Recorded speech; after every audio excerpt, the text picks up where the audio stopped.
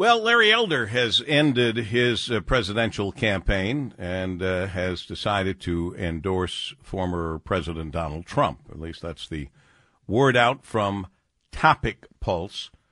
Also, the wife of the pilot who tried to shut down the plane says, quote, he never would have done that, end of quote. Well, that's maybe why he shouldn't be taking psilocybin mushrooms. Be that as it may, we've got lots more to talk about and interesting people to have join us, including Paul Eisenstein, contributing editor of Headlight.news. Headlight.news on the Ford UAW deal and how it might shape the future of the industry. Good afternoon, Paul. Hey, good to be with you, Paul. It's always nice to have you here. You've been a proponent of the EVs as long as I can remember. Why did you embrace it immediately? It seemed like you embraced it immediately. You even bought one immediately. Why was that? Actually, Paul, I'd like to use the word skeptical proponent of them. I could tell you all the reasons why there are problems, and there will be issues for some potential buyers for some time. There'll be issues for manufacturers for some time. Long term, I still believe that they are the right way to go. It's a transition, and if you remember, in the early days of the auto industry, I know you weren't around, I was, right? There was a big challenge getting gasoline vehicles to be accepted by the public. Remember, all the way through into the late teens, even after Henry Ford was building the Model T at the first assembly plant, there were more steam and electric vehicles than there were gasoline vehicles. So is a transition difficult? Oh, it's going to be, and it's going to cost money, and it'll be something that not everybody's going to embrace. But long term, it's the right stuff. Not every auto worker is going to be around to embrace it if we believe what we hear about how there are fewer workers needed to make an electric vehicle than otherwise. But how about this? We can't even get the EVs going. I mean, that's a pretty even General Motors, who says they're fully committed, is talking about how difficult it is to sell their EVs. But now we're already talking about something you and I talked about in the past, and I even experienced when we went to the auto show in Japan, for example. We drove hydrogen-powered vehicles and thought, wow, this is pretty cool. And the only problem that we have coming out of the tailpipe is water, clean water. Yeah, but you think EVs are a problem to sell? It's going to be nothing compared to selling hydrogen fuel cell vehicles. I am convinced that fuel cell technology will catch on in long-distance trucking. But there's no distribution network. There's no production network. They are expensive. They have all sorts of limits. They take up a lot of space to store the hydrogen in the vehicle and so on. Paul, I excuse me, I hope I can say this, but I get pissed off when I hear people starting to talk about EVs are a problem and that they're not selling and so on. That's nonsense. We have to put perspective on the thing. Do you know that as recently as 2019, EVs accounted for less than 1% of the U.S. market? By 2022, last year, they were 5+% of the retail U.S. market. This year, the numbers have slowed down. The growth has slowed down. They're still 8.5% of the U.S. market. So we have seen an 850% growth in 4 years. That's pretty spectacular. What's happening is we're not seeing it going to 9 and 10% this year. But the actual number of sales, because remember, the U.S. market is growing. So even if you are growing your sales, your market share isn't going to grow as fast because the overall market's growing.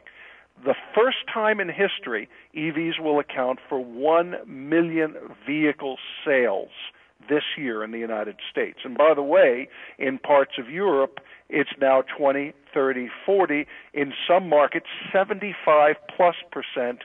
And in China, they can barely keep up with demand for it. So I don't like to hear this treated as if it's gospel that EVs aren't selling. They're just not growing as fast, and one of the problems is they still cost a lot to make. That will change. And there's a lot more competitors dividing up the pie. So if you want to talk about problems, there are problems, but they're not the nonsense that EVs aren't selling. All right. What about the concern that this new, very rich contract, first with Ford and the UAW, is going to cause big problems and cost in ways that might mean or lead to even the demise of the American auto industry as we know it, given those other countries that are 70% electric because they're making really good electric vehicles that cost a lot less than ours? Well, the good thing is that we have the new Inflation Reduction Act, which means that bringing in EVs from overseas markets where they may be made at a lower cost won't get you the incentives. So if you look at what's happening in the U.S., we have seen something like almost 25 new battery plants coming into the United States. We're seeing dozens of new models coming to the United States, and I'm talking about to be built here. So what we are seeing is that a tremendous amount of EV production is actually moving to the United States. Now, a lot of those are non-union plants, and it's now going to be up to the UAW to do what they said they're going to do for 40 years? Win over workers at all these other plants to unionize, and that's going to be the challenge that Sean Fain will have to achieve. But the reality is we're going to see EV production move to the United States rather than seeing a flood of foreign-made vehicles as we have for the last 4 decades. Paul Eisenstein, contributing editor, Headlight.news.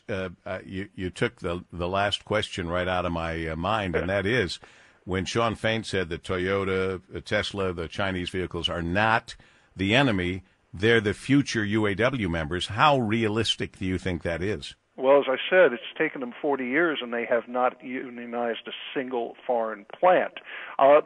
Interestingly enough, the plant I think that is most likely to go union right now is the Tesla plant out in Fremont, California. Elon Musk is not a very nice guy, as I think we can say at this point, and he has been treating his workers pretty badly. The number of NLRB complaints just for union busting, efforts to unionize, for racism, for treatment of women. I mean, that place is a minefield that the UAW, if they're smart, would have the best shot of unionizing those workers. Texas, we have to wait and see, but I think they're running into some of the similar problems at the new Tesla plant there. The UAW came close with VW, and they could go back in a couple of years and maybe they'll win this one. But it will be a tough battle.